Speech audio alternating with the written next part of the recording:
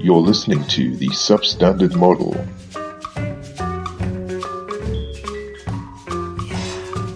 Hi Sam, back again. New week, new facts.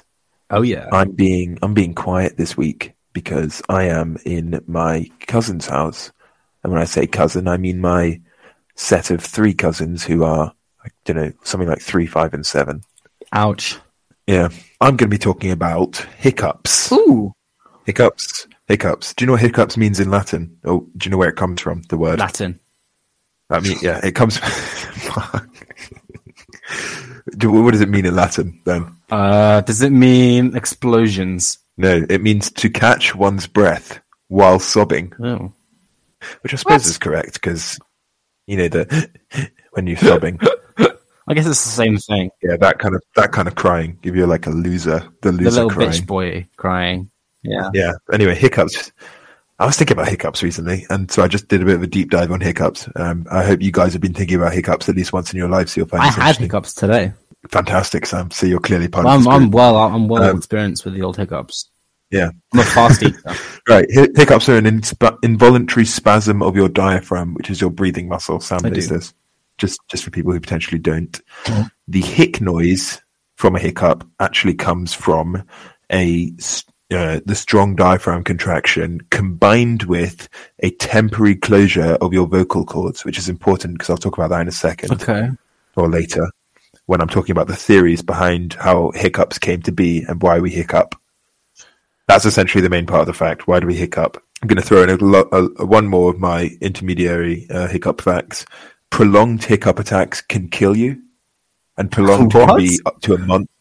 Up to a month. Some people can just keep having hiccups for like a month. It's generally due to another problem, but you can die from hiccups, which I thought was quite. But you're not dying from hiccups. You're dying from the other problem, though, right? Like diaphragm cancer or whatever. No. I think you're dying from. Well, you can die from hiccups. How? Isn't it just taking in oxygen quickly? No. Oh dear. It's actually. It closes your windpipe. Does it? Vocal cords. Yeah. Like it temporarily closes off your lungs while also expanding your lungs. Yeah. So what else is it going to expand? Your chest area, and then there's other organs in that. Okay. That's a little teaser. Oh, that's right? terrifying. So it's an involuntary action. I can't remember the exact name. It begins with M. It's like a myconial spasm. It's a common type of spasm. It's not super interesting how it happens. It involves the reflex arc, and it's just triggered by the central nervous system, right? Mm-hmm.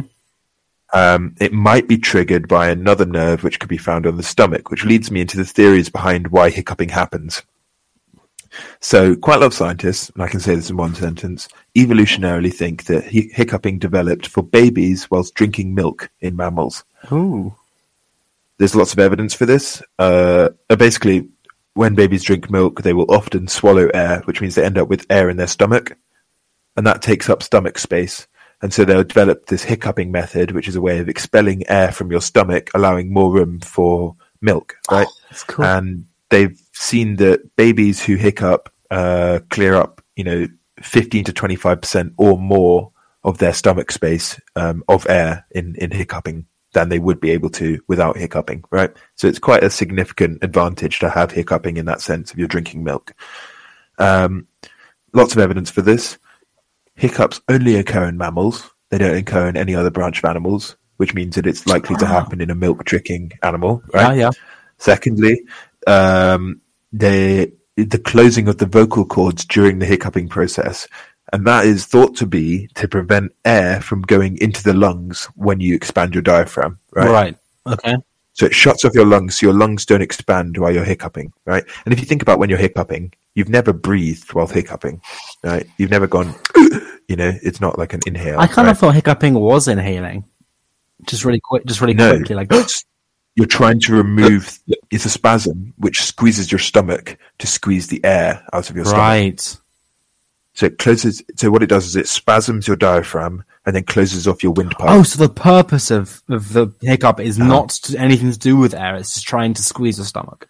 It's trying to squeeze the air out of your stomach. And they've seen that. They've got the afferent limb of the reflex arc that passes through both the esophagus, the stomach, and the diaphragm can be triggered by a bubble of air from within the stomach. And that's why you get it if you eat quickly. Oh my fucking God. That's so cool. Yeah, so don't swallow air. There's another one, which is... I love that. I can't remember the name of it. It's some word with genetics. It's like PHY, is phytogenetics. Is that a word? Phytogenetics. I mean, yeah, I think so, I guess. It's plant. Phylogenetics. Oh, phylogenetics is definitely a word. Phytogenetics is plant genetics, I think. Right, phylogenetics would be what? Well, phylogenetics is just like taxonomy, basically. Yeah, okay, phylogenetics then, right. So they think hiccups is an evolutionary remnant of an early amphibian cousin, essentially, of mammals. Okay. This one seems a little bit dodgy, right? A little. Right. So, because early amphibian respiration, they say I've written here half-made theory, right? Because the tadpoles will often use a hiccuping method in order to take in air, right? Because they'll have similar to hiccup, they'll have a periodic stomach diaphragm spasm.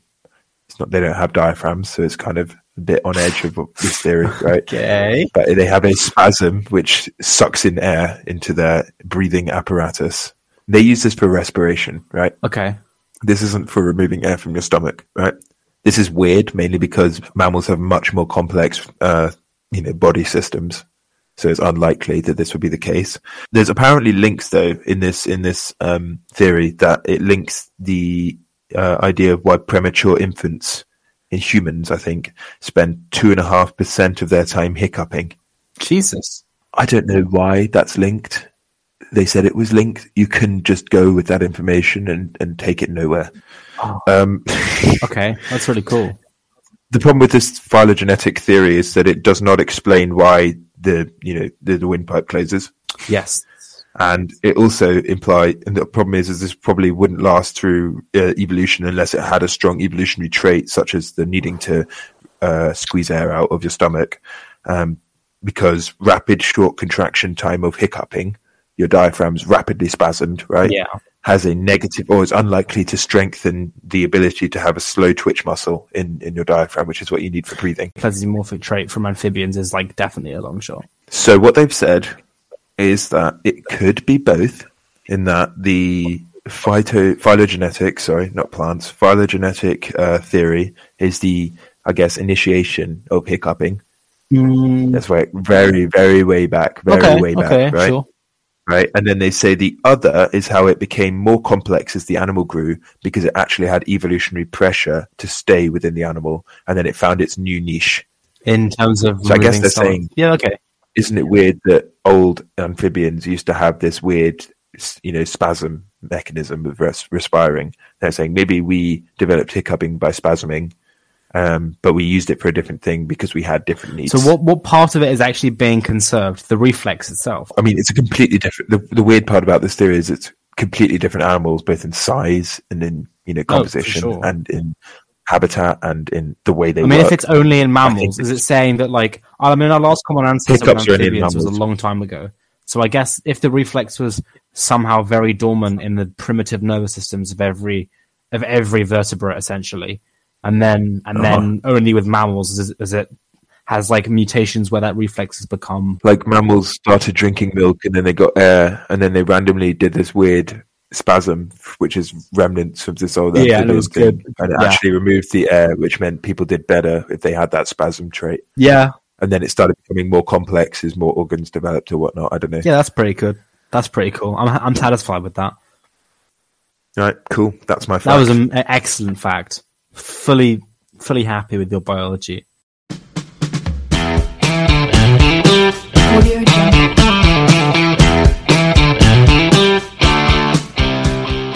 Sam, you have a fact? Yeah, I do. I do have a fact. So this fact is about domestication of animals. Domestication of animals? Like a horse? Horse is kind of a bad example. Actually, no. Horse is a good example. Cats are a bad example. Horse is a good example. Dogs is a good example. And pretty much everything else, sheep, rabbits, whatever, they're all very good examples. So, Henry, can you think of some things in common that, say, a domesticated dog, a domesticated rabbit, a domesticated horse, a domesticated goldfish, whatever? Do you think of some things that they have in common that wild versions don't have? they don't just randomly kill humans. That's a good one. They serve a function for us. I'm thinking more morphological, physiological. Not physiological. They have soft fur, skin. Do they have softer fur? Like, I mean, yeah, sure. Don't know. What about here? I'm going to give you a couple to save you some time. Is that okay? Yeah. Floppy ears, Henry. They all mostly have floppy ears. I was not gonna get to floppy ears. In the words of Darwin said this in Origin of Species. He said, I lost the quote, but he did say something along the lines of, "You will not find a domesticated animal of any kind where not they all have floppy ears." Pretty much all domesticated animals develop floppy ears through the process of domestication. But like some dogs don't have floppy ears. No, some dogs don't have floppy ears, but at least one member of the species will. At least one path of domestication or multiple paths of domestication lead to a few things. Floppy ears in dogs. I'm going to use dogs as an example, but you can apply this to pretty much everything. Floppy ears, slightly more patterned coats, different plumages, different fur patterns, whatever. Shortened muzzles. The tail often comes up and becomes more prominent. You often get reduced brain size. You often get reduced teeth size. All these things that become domesticated, cats, rabbits, dogs, horses, sheep, goats, show similar traits, which is odd, isn't it? I mean, we're not breeding them to have floppy ears, are we? Not often, at least. We breed them to become, initially we bred them to become calmer. That was the one trait we selected for. But all these other traits came along with it. Now, is that a thing you can breed for? Being calm? Yeah. Like we were just like, this is Joe. He's the more calm wolf, so we're going to let Joe have a baby with this, Verona, who's the other calm wolf. Or well, actually, this is actually quite a contentious topic. So, as a side note, a lot of people think that domestication started. Like we kind of take credit for domesticating wolves and stuff. We say, we did selective breeding, but actually, it's much more likely that they kind of domesticated themselves. If you imagine you're going to approach a human settlement and try and take food or try and live off some of the things the humans are doing, like take warmth from the fire or whatever. If you're one of the wolves that are willing to do that, you're one of the wolves that are going to be less likely to attack people, right? I mean, the tamer dogs are more willing to approach humans and therefore more willing to get the benefits of humans. So they kind of domesticate themselves by the ones that are more wild never really go near humans. The ones that are less wild go near humans, right? So we're not really doing anything. We're just feeding the wolves that come towards us. But surely at a point we've intervened. Well, yeah, I mean, sure. I mean, at this point, you have chihuahuas. That didn't happen on its own. But the original process of going from wolves to sleigh dogs, the humans the humans never go up to a wolf pack and say, that one, I like that one. Floppy ears, nice personality, I want to take that one. That never happened. And the ability to smell crack cocaine from underneath a U-Haul. Exactly. That was. I mean, it's quite cool that they can do that, isn't it? But yeah. But anyway, this is all completely irrelevant to my fact, Henry. My fact is essentially all these traits come in something called domestication syndrome that happens when you start domesticating animals, and it's really because what you're selecting for is not just the personality or the trait; it's something quite fundamental about the development of the animal. And with that come all these side effect traits. Oh, so you're ending up with the floppy ears, even though you're aiming for something else. Yes, and that is called neural crest cells. During the development of all vertebrates, you have, but essentially it starts as you have the endoderm, the mesoderm, and the ectoderm, which are 3 layers of very undifferentiated cells. They all do different things. The mesoderm becomes like your skeleton and your muscles, but the ectoderm, which is what we're focusing on, the ectoderm becomes skin, and it becomes the nervous system, essentially, the brain and the nervous system. That's what the ectoderm is. And in the center of the mesoderm, which is in the middle of these 3 layers, in the middle of the embryo, you have the notochord. And step 1, the notochord secretes transcription factors, these chemicals, which start these huge cascades of gene transcription and stuff. They secrete these up into the ectoderm. So the top layer now has all these chemicals in it, and that develops into something called the neural plate. Now, the way the neural plate actually starts its development is quite cool. It turns from what is essentially a plate to what is essentially a tube, right? So it just sort of folds in, attaches at the top, and you end up with a tube. And once this tube has sort of formed, these crest cells start emerging from the top of the tube, and they migrate at all these different parts of the body. So all these cells, because at this point they're very unspecialized, they're about to specialize into all these different things.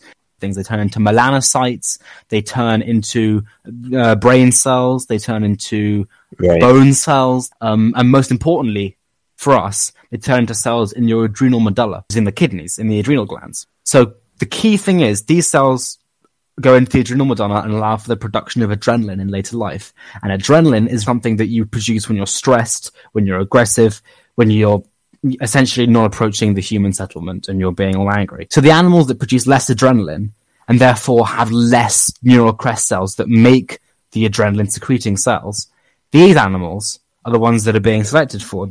So you're looking for animals that secrete less adrenaline, therefore have less of an adrenal medulla, and therefore when they were developing had less crest cells. So you're essentially trying to get the animals that had less crest cells. Now they have less crest cells, but that also means they have less crest cells that went to form bone. They had less crest cells that went to form parts of the brain. They had less crest cells that went to form cartilage. And these can all be explained. You're forming less cartilage, you have floppy ears. You form less cartilage, the cartilage shortens. What does shortened cartilage do? It means the tail bends up because there's less cartilage on the top layer. It's been shortened, so it bends upwards. That's what you have to see in dogs. Less bone cells, less osteocytes, shortened muzzle, different skull shape. Have you seen the skulls of things like pugs? Horrible. They look like praying mantises. That's because they have undeveloped crest cells. Undeveloped melanocytes. What are they? They create skin pigmentation. So you get blotches, you get ginger dogs, you get, golden retrievers, whatever. You have underdeveloped melanocytes.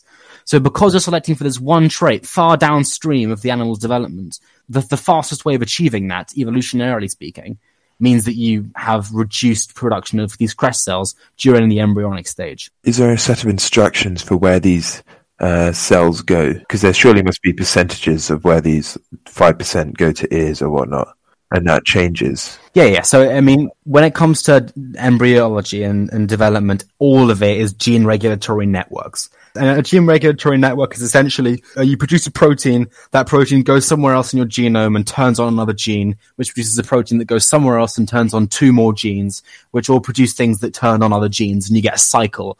And when the cycles are in a certain pattern, you're telling certain cells to go certain places. The neural crest cells, they happen really early on. This is just after gastrulation, which is when you eventually go from one layer of cells to multiple layers of cells in the embryo. Just after the stage. So you're not even really you're not even a recognizable animal yet, and you're already producing these crest cells. So they migrate to lots of different parts of the body, and honestly, it's not even to do with percentages, because once they get to certain places, they themselves multiply and differentiate. So it's kind of hard to say what percentage of the earlier cells go to different places. They're constantly being renewed and made again.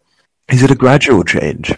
Like would the first well-mannered dog have slightly floppy ears but still pretty strong cartilage throughout? Well, and then over time they become more and more floppy until they cover their eyes. That's actually a really interesting point, because people used to assume, yes, it was a gradual change.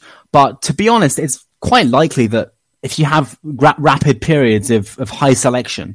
So, for example, there was one experiment which was performed just to sort of test this idea of domestication syndrome, where these foxes were being domesticated extremely quickly by, I think it was in Russia, in these Russian scientists.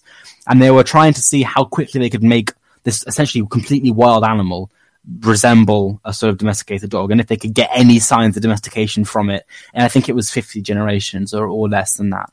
And remarkably, what they actually got from this essentially wild fox was really a puppy. By the end of it, you had these large eyes, floppy ears, brown coat, upright tail, nothing even resembling the fox that you had only 50 generations ago. So you can speed up this process essentially as you want by just controlling what the selection is like. But also, there's another cool thing, Henry. There's another cool thing. So these domesticated dogs that have been released, I think, in Moscow, and they're just stray dogs. Most cities in the world have stray dogs. They're just what used to be puppies now roaming around the subway systems of Moscow, being all hard and scary. And there's been these very dramatic changes in the appearance of these dogs.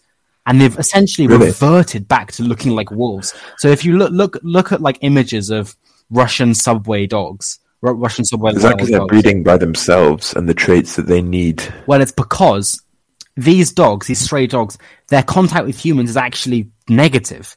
They'll often be taken to like be put down because of infection or whatever. Like these stray dogs, they want to stay as far away from people as possible. So they're sort of unselecting. When they make contact, they get killed. Yeah, they're unselecting for, they want more crest cells because then they stay away from people because they produce loads of adrenaline. And suddenly they've got darker coats, they've got upright ears, they're larger, they've got longer muzzles. Everything's been sort of changed back. And this has not been with any human intervention whatsoever. There's a pathway you can walk down to become domesticated, and you can walk back up that pathway within a few generations. So if we all died out, then all the animals are just going to go and get on with their stuff. Yeah, pretty much. So we have to maintain pugs. Yeah, well, I mean, we will. People like pugs for some godforsaken reason, but yeah, we kind of have to maintain pugs. Yeah. For now. Isn't it so cute how he's suffocating because the windpipe is so squashed? But if I'm honest, I mean, you see these signs of like, don't take your dog out on a hot day. If it's a golden retriever, they could be in danger at 20 degrees. If it's a pug, they're always in danger. They will die. They will just get heat stroke and melt on the road. Honestly, if we left pugs alone right now, they would die within 20 years. No pug is surviving anything remotely wild. All right, that's enough pug slander. Is that everything you wanted to say about domestication? I think so. Yeah. Oh no, one other thing that I should have mentioned earlier. Well, not only are we selecting for less crest cells, but there are some other traits that are not entirely explained, and that's to do with selecting for more juvenile features. So dogs often they're not only floppy ears or whatever. They often have big eyes. They have larger paws, larger head size relative to their body. That's because we're mostly selecting for cute things, but also we're selecting for animals for traits that are expressed at the juvenile stage because that's the most impressionable. Do we limit their pubescent stage? Basically, yeah. We want dogs to stay puppies for as long as possible because puppies are easier to approach than adult dogs. So they've been, basically it's been the puppies that have been approaching us for food all these years, and they domesticated themselves to maintain juvenile traits like large eyes, which we find cute, which is so that's win-win. We want puppies and puppies want us. Could you domesticate humans?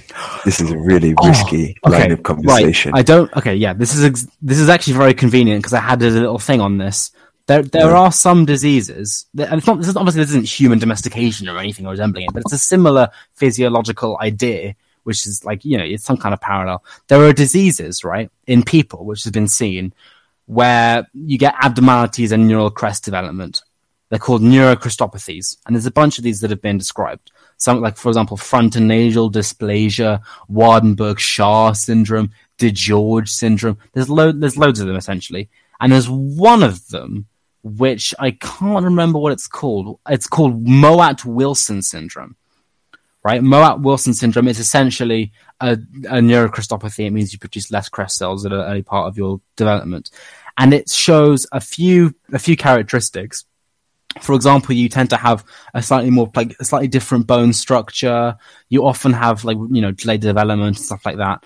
But one of the key things that have been noticed about people who suffer from this condition, they're excessively friendly and really nice. That's nice. That's really nice. They're generally very, they can lead pretty normal lives and they're completely fine, but they're also quite happy. Imagine if an alien race came and found us. That would probably be what happened if they selected. That's the best way of doing an analogy of it. Like if aliens came down and they only chose the people who were most willing to approach the aliens because then they had cool tech, which meant they were more likely to survive or whatever. Then you get people who were like dogs. Oh God! And then we'd end up with pug people who are just. Oh my God! Pug people is not cool. They'd be like sort of lemur, like horrible loris. Squashed head. Gremlins. They'd be gremlins. Little gremlin people. That's not what we want. That's not a version of Wall-E that I want to see. I shouldn't laugh. No. All right. Thank you, Sam. You're welcome. I'm sorry that took quite a while.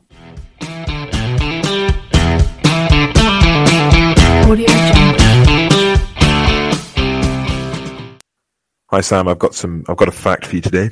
Good. I'm talking about a thing called cloud seeding. Have you heard of this? No. Cloud. Okay, right. I've got a few guesses of what it might be. I've got two guesses. Right. So guess number one It's how different one cloud forms lots of different clouds. And I'm guessing that's like one cloud breaks up, and the small bits of clouds allow for the formation of clouds from the bits of clouds. Okay. Guess number one. Guess number two, plants that disperse their seeds via clouds and then via rain. Okay. They're my two guesses. If it's either of those... Would you believe that both of your guesses were stone dead wrong? I would embrace that. Cloud seeding is actually where we make clouds rain. We make them have a cloud baby known as rain or snow. So it's a way of us encouraging precipitation, which is particularly useful in countries where you don't get a lot of precipitation, A, and B, it can be for drought periods for farmers. How do we do this? Well, there's three sort of ways we can do this. We can do it via a plane, we can do it via a rocket, or we can do it via a ground generator. And essentially what we do is we fly up in a plane or a rocket, and we explode some substances into the cloud that force the cloud to start raining, so that you can get some precipitation on your soil if you're in a droughty period. It's used quite a lot in America, a surprising amount. So you'll have farmers who will have planes which are able to cloud seed just on their farm. Oh my God. Wait, what are they putting in the clouds? Right. Great question, Sam. So there's lots of different things. There's three different methods that I saw, but the main one was silver or potassium iodide. So they would squirt that into the air, right? And that's because the crystal structure of silver or potassium iodide is very similar to that of ice. And so what they do is they induce freezing nucleation sites into the air. Oh. Because that's how precipitation works, is that ice crystals clump together, forming a big enough ball of ice that it falls out of the air, no longer is buoyant. So what they do is you put bits of potassium or silver iodide into the air, and the ice crystals latch onto it. They hit it with a certain amount of speed and energy. Water molecule attaches, starts forming ice around the outside of this particle. And then it forms enough ice, and that ice sticks onto more ice, and that sticks onto more ice, and then you've got a clump of this icy water ball that's now heavy enough that it falls out of the cloud towards the ground. Wouldn't that just work with snow and ice? So how do you get that to make rain, though? Because there's not like a rain lattice. I mean, there is. Because the clump falls and then it melts as it falls. Oh, so all rain starts as snow or ice and then it melts. Thing is, what is it in the cloud? Because the cloud's multiple ice crystals, right? I thought a cloud was steam, but I could be wrong. I thought it was small ice crystals in the air. You thought a cloud was just made of ice? That's quite cool, if that's true. It's quite possible. I don't know, I'd look at a cloud and I think steam. What is cloud made of? Water drops or ice crystals floating in the sky. There we go. Oh, there you go. So water droplets or ice crystals just sort of floating there. So I suppose I'm justified in saying form ice nucleation sites where the ice latches onto, or the ice crystals in the cloud. Yeah, you are. Form into bigger balls which can then precipitate out and fall through the air. Okay, so the way you make clouds precipitate is you rely on the ice that's in the clouds, and then you form big droplets of ice till they fall down, and then those melt before they hit the ground. Yes, or you could have it snow, or maybe potentially it works with, because I reckon it's not going to just be ice crystals in the cloud. It's going to be a mixture, isn't it? Well, it's not going to, like, if you're in sub-Saharan Africa trying to get some, end a drought, it's not going to snow, is it? No, it's going to melt on the way down. Okay, fair enough. I'll leave it at that. The planes fly up. They contain silver or potassium iodide flares, which are then ignited as the plane flies through a cloud, and the flares burn off the potassium or silver iodide, which disperses into the air. There are some other crazy ways that they do it. So scientists have experimented with infrared pulses. That encourage sulfur dioxide and nitrogen dioxide to act as nucleation seeds, is what they call it. Nucleation seeds. What? No, Don't ask me. I don't. I'm asking you. How do they do that? I'm asking you. How does infrared radiation cause nitrogen gas to make a nucleation site for ice, Henry? I'm about to cry. You can't just drop that in my brain and then just expect me to I was hoping that you could just gloss over it, because I was going to go on to another one, which is even worse. The United Arab Emirates has decided to use EMP impulses that use static shock of those drops to collect together. It's like rinsing out a cloud. They just shoot stuff in clouds and it sort of squirts water everywhere. It just falls out of the sky. Oh yeah, spectroscopy. That's really cool. I mean, the thing is, I understand kind of how that works, because it's just basically charging all the water particles. That feels like it would sort of ruin all electronics within a nearby radius. Okay, But right. An sure. electronic mechanism was tested in 2010 when infrared laser pulses were directed into the air above Berlin by researchers from the University of Geneva. The experimenters posited that the pulses would encourage atmospheric sulfur dioxide and nitrogen dioxide to form particles as they would... Okay. Looking over those pair of sentences, that sounds a lot like it didn't work. Yeah. Because they say the experimenters posited that this would happen. They tried this. They observed this pattern over 900 laser flashes, providing, they say, a clear proof of the pulsed laser's cloud seeding capability that cannot be established for traditional seeding techniques. Okay, so there we go. It worked. The researchers needed to establish the physics behind the effect in order to know how to optimize the laser's wavelength, pulse duration, and other parameters. They are certain that the ions in the laser-induced plasma... Sheesh. There's a plasma now. in the cloud contribute to condensation, but they also believe that the condensation might occur on molecules of sulfuric acid and nitric acid, which are formed when electrons from the plasma generate the OH radical that then oxidizes sulfur dioxide and nitrogen dioxide, respectively. No, sulfur dioxide and nitrogen. Wait, okay. I can do that. What happens? IR radio, IR wave, boom, into the cloud. Cloud produces OH radicals. OH radicals then react with the nitrogen in the air and the sulfur dioxide in the air, producing sulfuric and nitric acid momentarily in the air.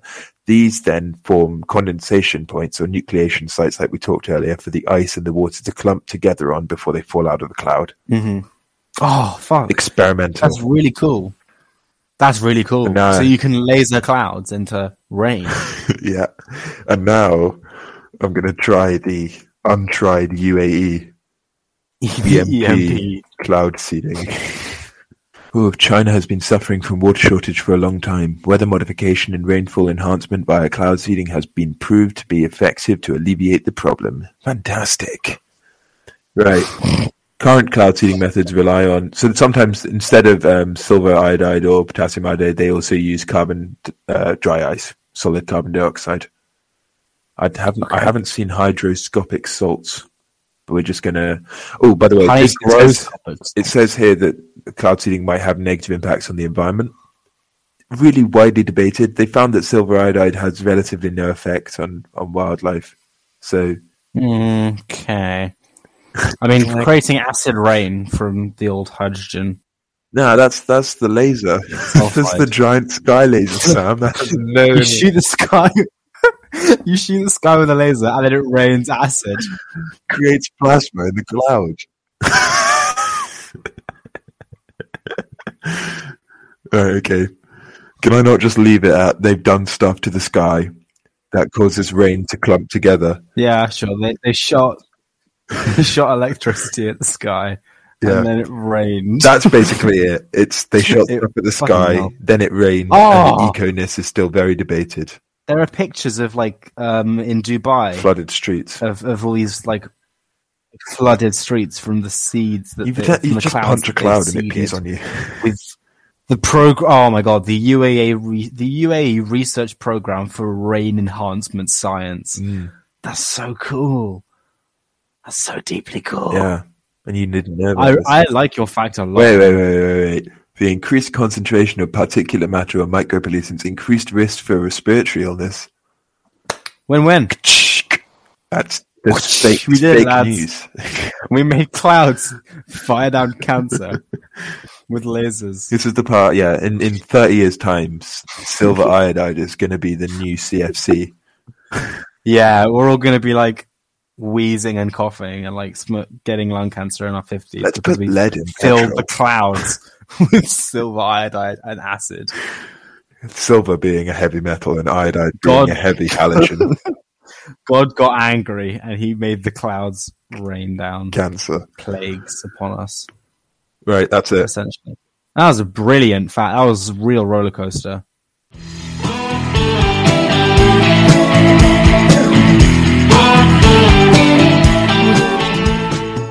Spoiler alert, it is biology again. Oh. Right, so how interesting this is going to be essentially entirely depends on how familiar you are with marsupials.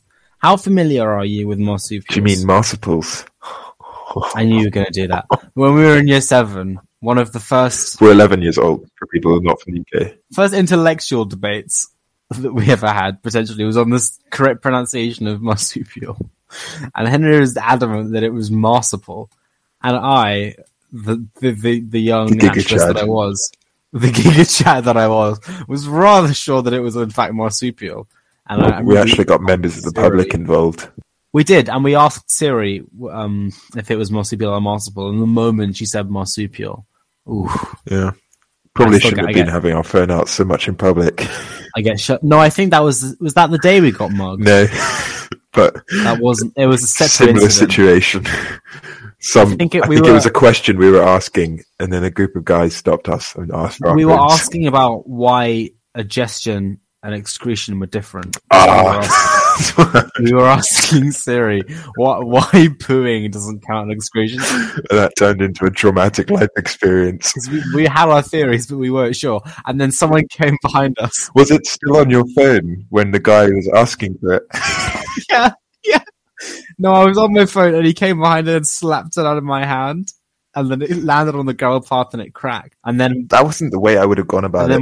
I really wouldn't have thought much if they'd just said, "Can I have your phone, please?" I'd be like, "Yeah, sure, dude."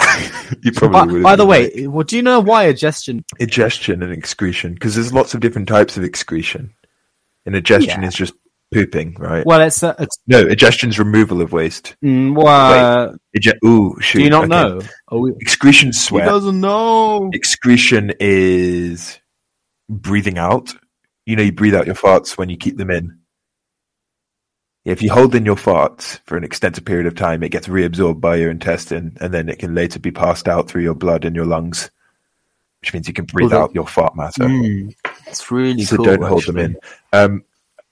So if you don't fart, it means if you hold it in, it gets reabsorbed. Like you push it back up your colon.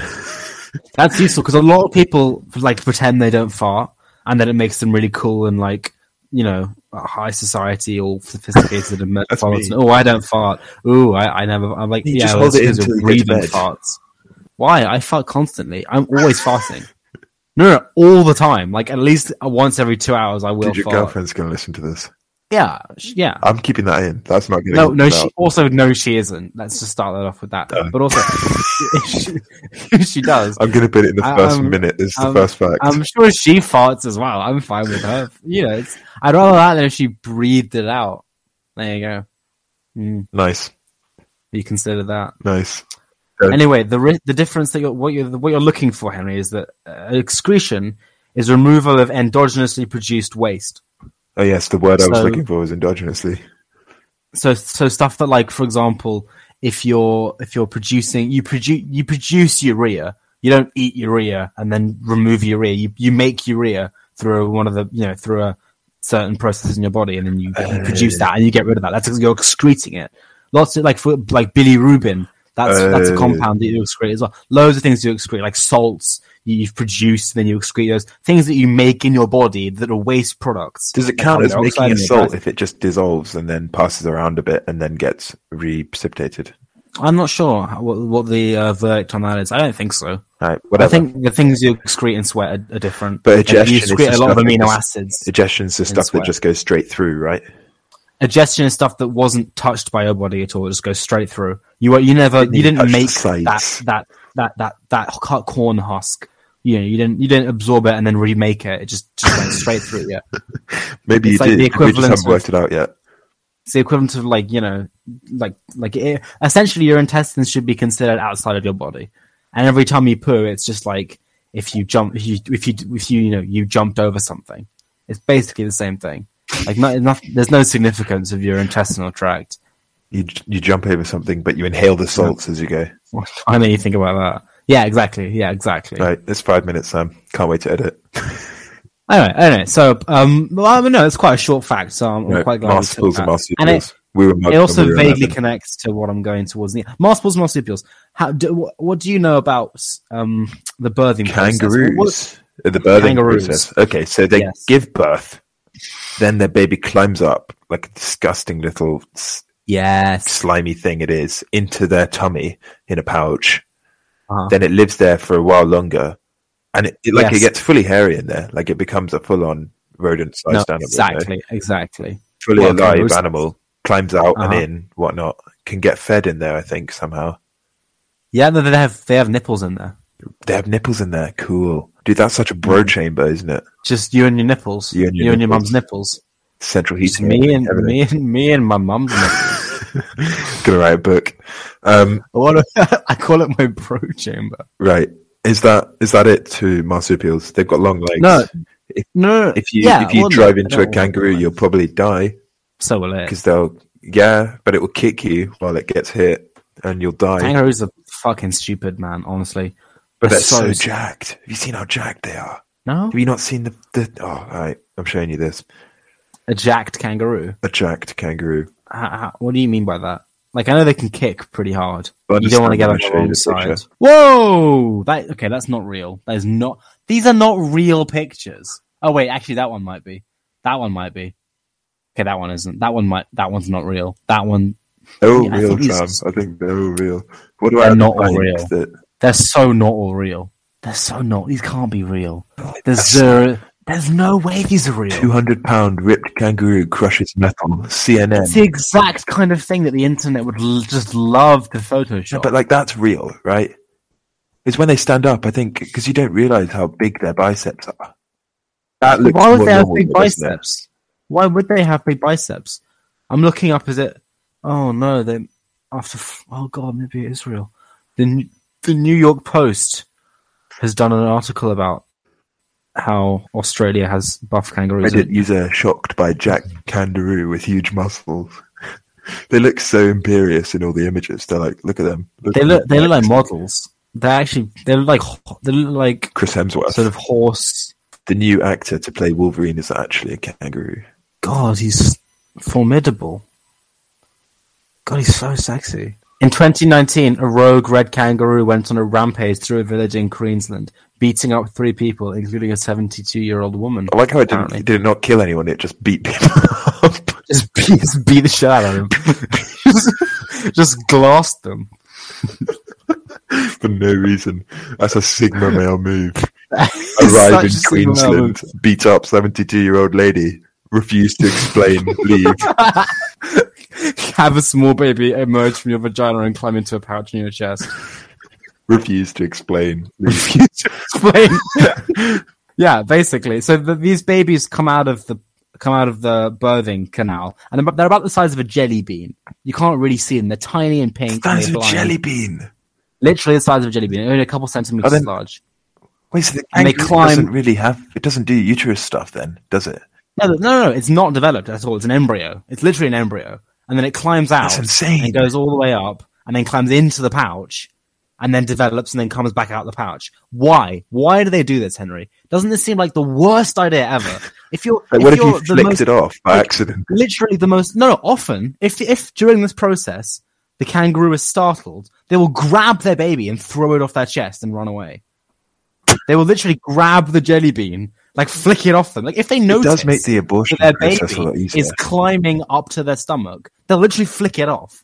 Like there are videos of them like kicking off their jelly bean babies, dude.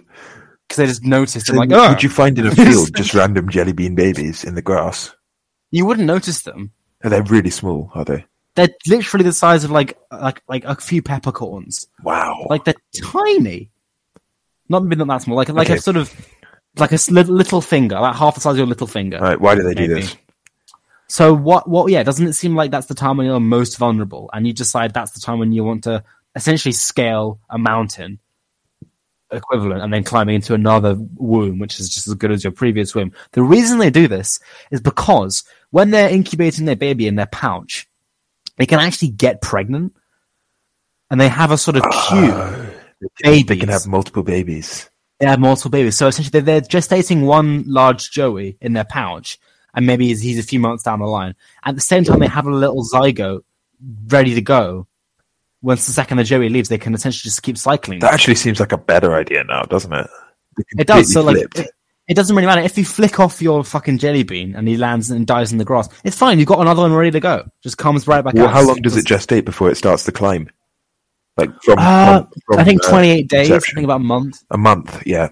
Wow. I think so. I think it's variable. I'm not 100% sure, but it's around that, and that's not even the end of my fact. Right, so my fact is basically just about, I mean, that's kind of the fact, but there's another cool part of the fact. So kangaroos have their pouches on their front.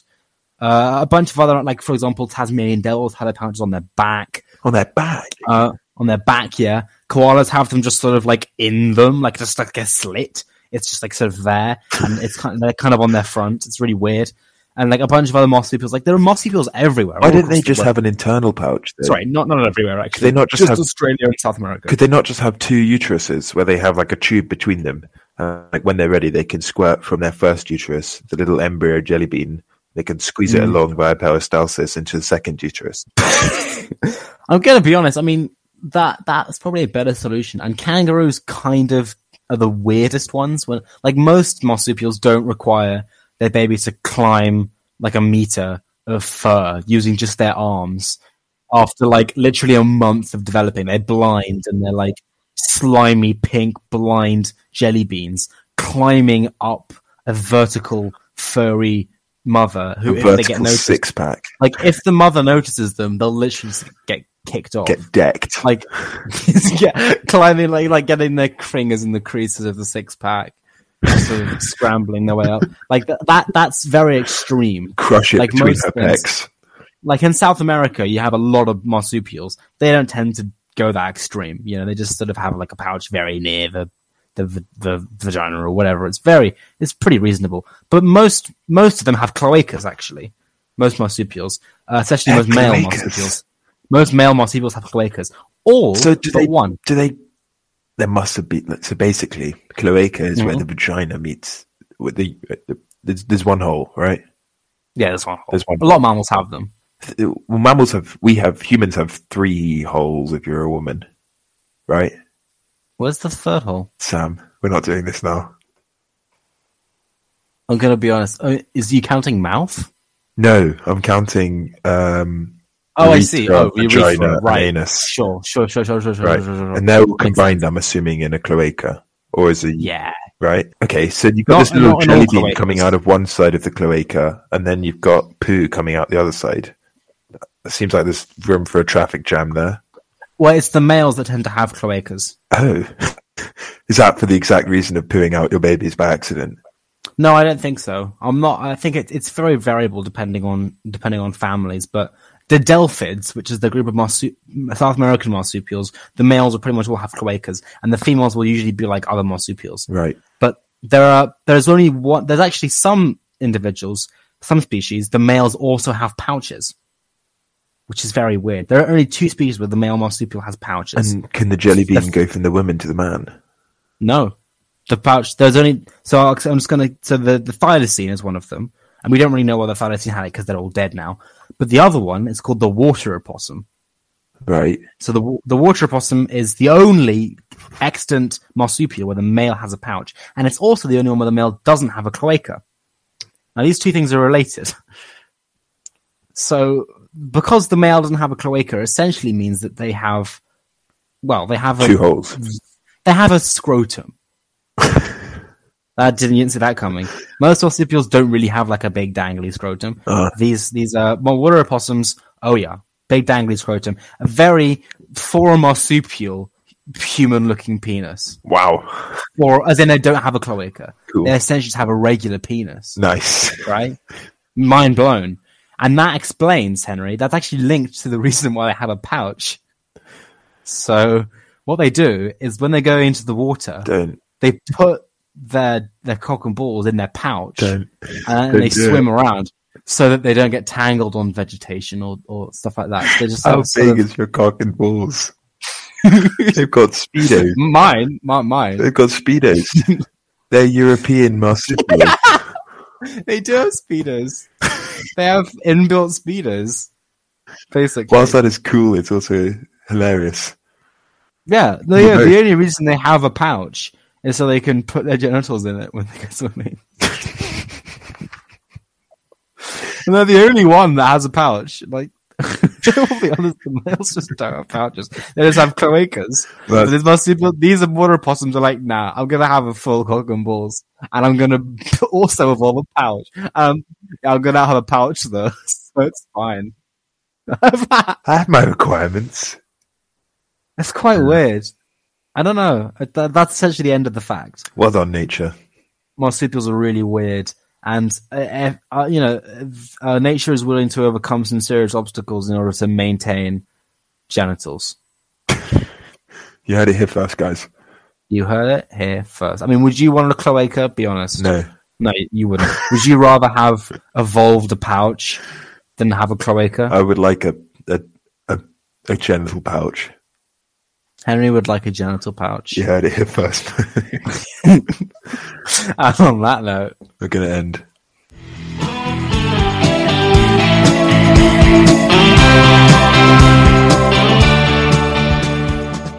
Hi, Sam. Hi, Henry. I understand this one. This one's a physics one. Yeah, it's kind of an astrophysics one, which I thought you'd quite like because I do. You've done a biology one today, so I think it's only fair if I extend the favor. So, Henry, every year, roughly 10 meteorites land on each square meter of the Earth's surface. What do you think about that? What do you think about each square meter? Yeah, what do you think about that? What do you think about that? Well, we just never in the right place at the right time, so we just miss it every time. No, on each square meter. They're going to land on each square meter, but like 100 kilometers up, and it'll burn up in the atmosphere. No, they land on each square meter of the Earth's surface. They make contact with the Earth's surface. The surface. What's the technical name? Lithosphere or something? No, that's not what this is. 10. You're not listening, Henry. 10 meteorites land on each square meter of the Earth's crust, of the Earth's surface. Right, okay? And they squish into the rock. No. Am I correct? Well, kind of, but no more than anything else that you drop on the Earth. Are they like specks of dust at this point? Yes. Space dust. Fuck's sake. Are you aware of space dust? This is an average, right? It's like kind of pretty. Millions of meteorites are coming and hitting the planet every day, but they're burning up in the atmosphere. And so, just on average, if you count up all of those meteorites that hit the Earth every year, and you count up the total land area of the Earth, and then you average everything, it comes out to 10. No, it's not that. It's on the average square meter of the Earth, you get about 10 particles of tiny space dust landing on it. I mean, it's cool. Space dust! And space dust is cool for a lot of reasons, Henry.Space dust, also known as micrometeorites, right? Damn. This isn't related to like you're made of space dust because you are all your atoms. No, that shit won't fly here. Okay, this is literal space dust. This is dust by every stretch of the imagination. Like there's probably some of this in your house right now. There's probably a lot of this in your house. Wait, almost certainly. Could dust be meteorites? Oh yeah, well no. Okay, so the reason that people discovered this in the 1870s. When the HMS Challenger dredged up some from the Pacific Ocean, and everyone was like, "Well, why is there so much dust here? That's really weird." You know, dust is just like dead skin, isn't it? And the mites and shit. So then they looked at this dust and they realized, oh, these are all tiny, tiny meteors that have fallen from space. What about the rest of this dust? And there's actually quite a lot of these tiny micrometeorites on roofs of houses and cities and streets. You just don't see them because they kind of get overwhelmed by the organic dust. Fact. That's a great fact. So much of these around, right? And there's a lot of scientists who dedicate their life to studying these micrometeorites. So a lot of them make their way to Antarctica just because of the wind. That's the wind currents in the Earth essentially just make about 10% of the dust comes into Antarctica. So people often go to Antarctica and they'll go to this massive glacier that's like a spoonful of dust, and they'll spend the next 15 years analyzing it under a microscope, looking at the composition of the chemicals, looking at the composition of the tiny meteorites, just to get signals about, you know, the meteorites that come past us. What a life! And 15 years on one clump. Yeah, no, literally that did happen with this one guy. And if you look at pictures of micrometeorites, they're actually really pretty, like really pretty. Do you know how they tell that they're meteorites? It's very easy to see. If you look at them, they're like made of iron or glass. They look like glass. Essentially, they look like glass beads because they've been under such heat. So you essentially get, and you can look at the chemicals and just see, oh, that's probably from this kind of meteor. I mean, they look awesome. I mean, dust is either dead skin or dead cells or tiny marbles. Like, it's not hard to tell. You know, that's awesome. So yeah. Can I point out the main way that you I'm assuming the main way, I think. Let's go with that. It's basically because a meteorite's created in a high heat situation, right? Yes, yeah. Right? And what happens is as it travels through space, it cools down by emitting only infrared radiation, because that's the only way that it can lose heat. Uh-huh. Because it can't do it by convection or conduction because there's nothing in space. Yeah. So it emits infrared radiation throughout its entire travel period, which means that the material that makes it up is cooling down extremely slowly. Okay. Which means it forms a particular crystal structure. Ah, right. So what is that? What's your That's how they tell. I'm saying like I see. if you find a lump of rock and you look at it and you go, this is a crystal structure that's only apparent, or this makeup of materials is only apparent when it's cooled down over millions of years. Yes. No, that means it's coming through space. Yeah, 100%. I mean, there's plenty of ways to identify a meteorite if you get a microscope, and there's people who are very, very well trained in how to do that. So that's interesting about how essentially like you get the structure, but how do the micrometeorites actually get to Earth? So that's interesting. So you know the old story about meteorites. There's loads of them coming towards the planet every day, but they get burnt up in the atmosphere. Well, they don't disappear. They get burnt up into dust, right? And that dust orbits the atmosphere. That dust is just orbiting the atmosphere, just like a normal meteorite. It's in the Earth's orbit. It's part of the chunk. You must get a lot of oxidation on these tiny micrometeorites. You'd think, yeah. I mean, a lot of them you do, but a lot of them get to Earth pretty quickly. In fact, a lot of the time, the second they turn into dust, they almost immediately come out of orbit. Now, why is that? This comes back to what I talked about with you before, Henry. There's an effect. It's almost sorry, can you ask your question again? Right, so there's an effect where these tiny particles of dust, which are kept in orbit, almost immediately come out of orbit and fall to Earth. Why? Because so they've gone from one large object and they puffed into multiple small objects. Yeah, the large object was happily orbiting the Earth, no risk of falling, and they've all puffed into these tiny, tiny particles of dust, and they pretty much all immediately come out of orbit and fall to Earth. Why? It's like if you see a space video, when the satellite crashes, it immediately starts arcing downwards. It's not even that. It's not even that. It's to do with the fact that they're so small. They're losing velocity, and that's what brings them out of orbit. But why are they losing velocity? Is that just the largest? You're saying because they're so small, they're losing velocity? Yes. And that brings them out of orbit. But why would they lose? Wait. It's something called Poynting-Robertson light drag. Light drag? The light from the sun decreases their angular momentum because they're so small. Literally, the photons from the sun lose angular momentum in the grain of dust, and that causes it to decrease its velocity. So its orbital radius decreases or whatever until it spirals into the Earth because of light from the sun. Wow! It's like something moving through water. It gives it drag. It resists its movement. And so you'll often end up with, will they not all be the same size then, or they're very similar size? Yeah, they're all very similar size. That's an excellent. Yeah, they're all pretty much. I mean, if you look at pictures of them, they're all like. I mean, they're not all identical sizes, but they're all pretty similar. Yeah, because they reach a point where suddenly. I mean, it depends on the density of the materials, obviously, but yeah. So it says here, meteoroids in the range of 1 to 100 micrometers. Yeah, are dragged by the Poynting-Robertson drag to the sun. Yes, I mean they have extremes, but yeah, fucking cool, isn't it?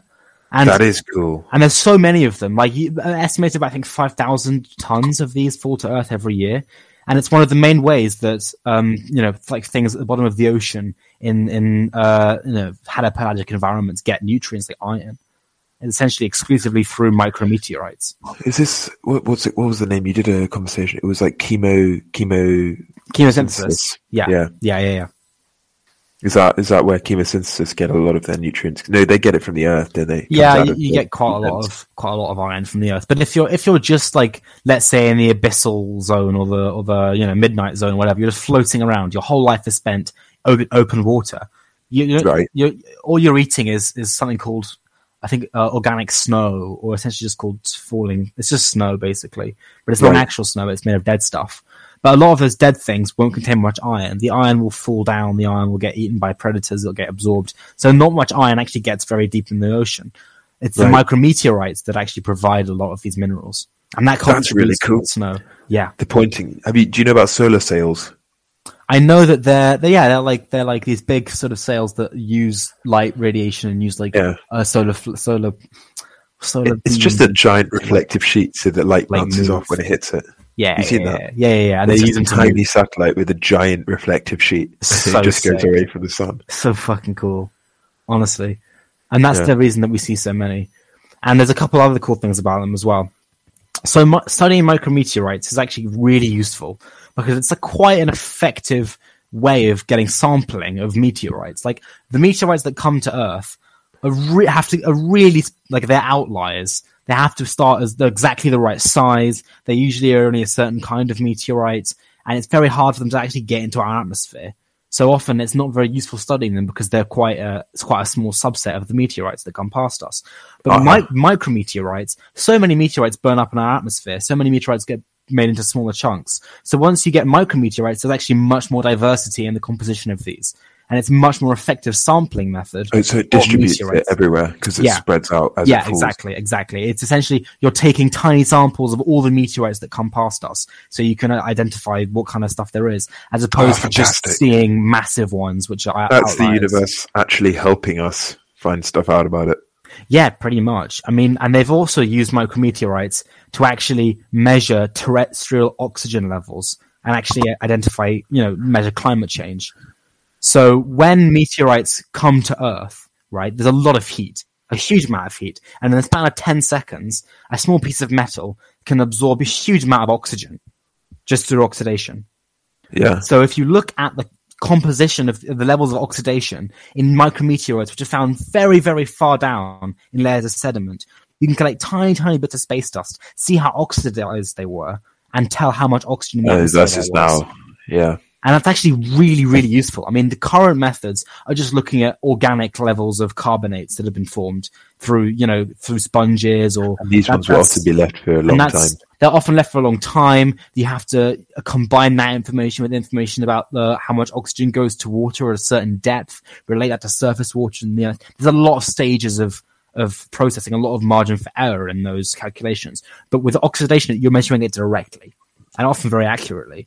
So it's really effective in finding out how much pure oxygen there is in the atmosphere at a certain time. That's fantastic. So yeah. I've got no words. It's just good. Good, boom. Micrometeorites. Thank you very much. Fucking cool. Fucking cool.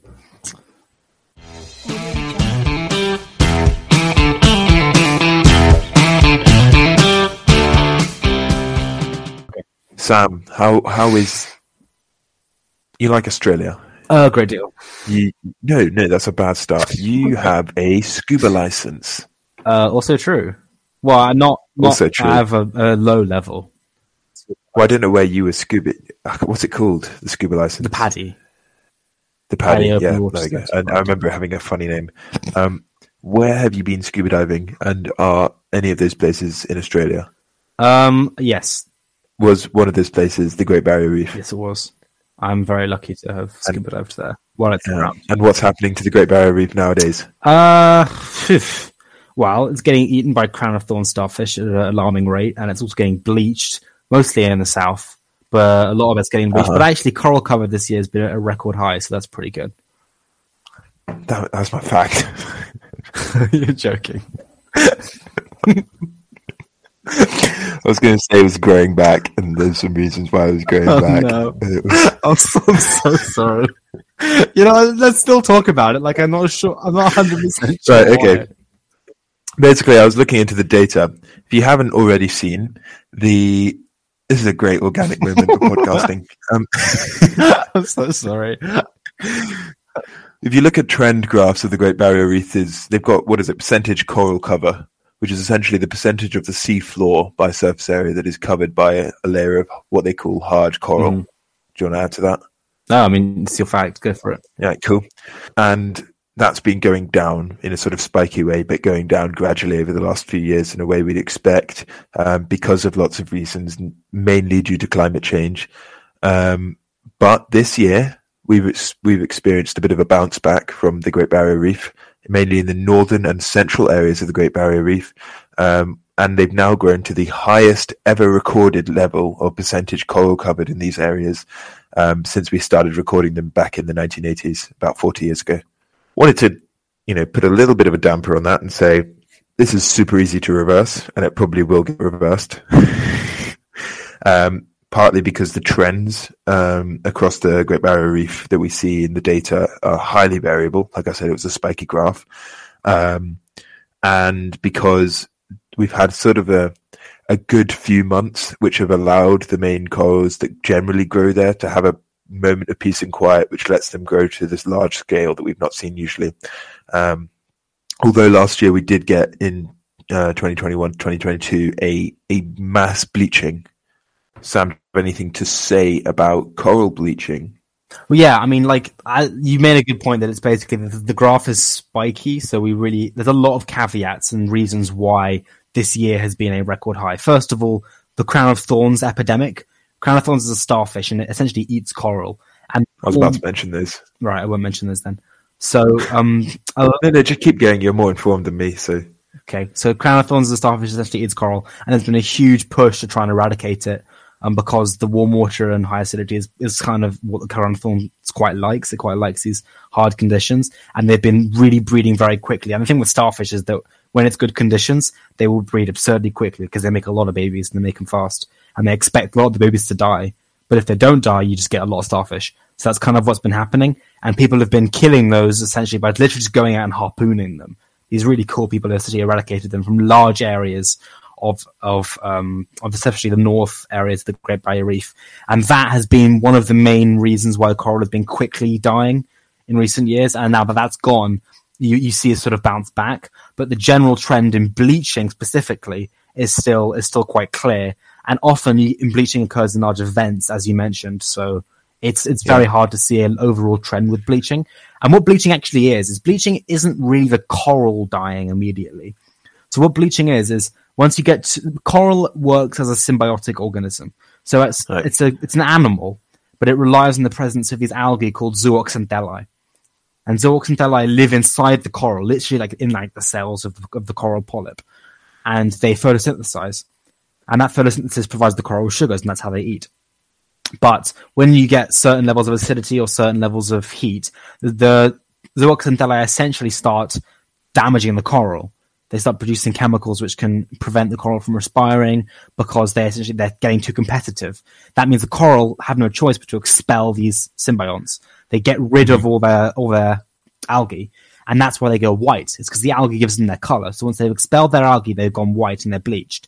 Now they don't have a source of food anymore. So they die. They often survive for a while after that, but essentially they're just a skeleton. They'll die eventually. They can't survive when they're bleached. And that bleaching essentially, it affects the algae. And once you get bleaching in one area, it takes a very, very long time for coral to come back. Really? Yeah. So what we've seen in the last year is a decrease in what they call severe cyclones. Yes. Combined with also a decrease in the crown of thorns starfish population, which has resulted in the Acropora coral, which is the most common coral, I think, in the Great Barrier Reef, and it's allowed it to grow really, really fast because it's usually very susceptible to wave damage, which is what happens with cyclones, and also potentially crown of thorns. So it's a two-punch combo.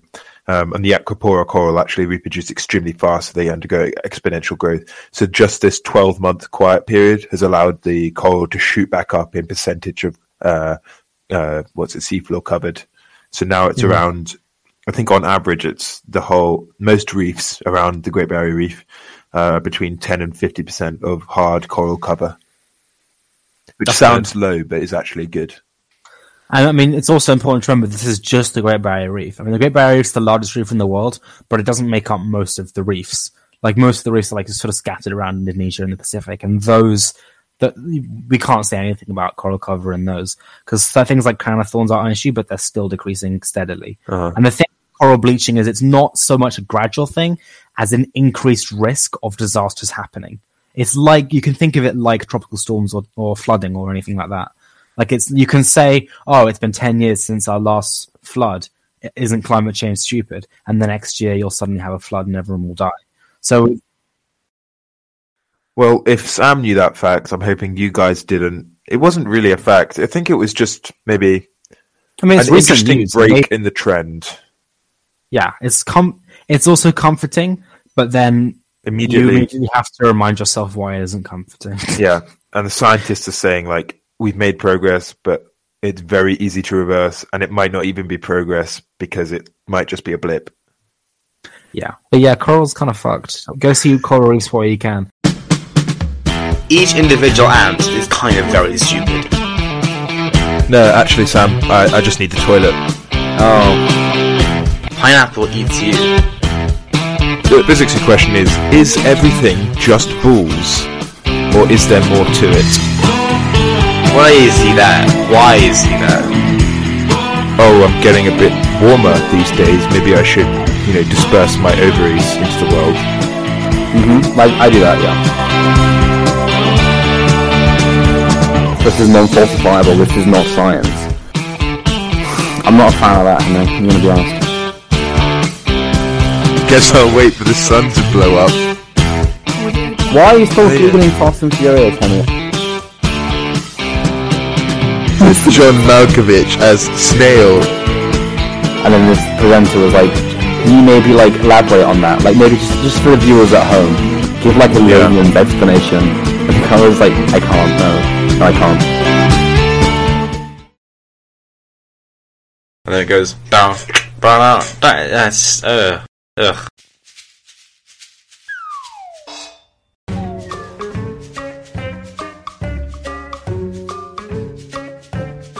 You're listening to the Substandard Model.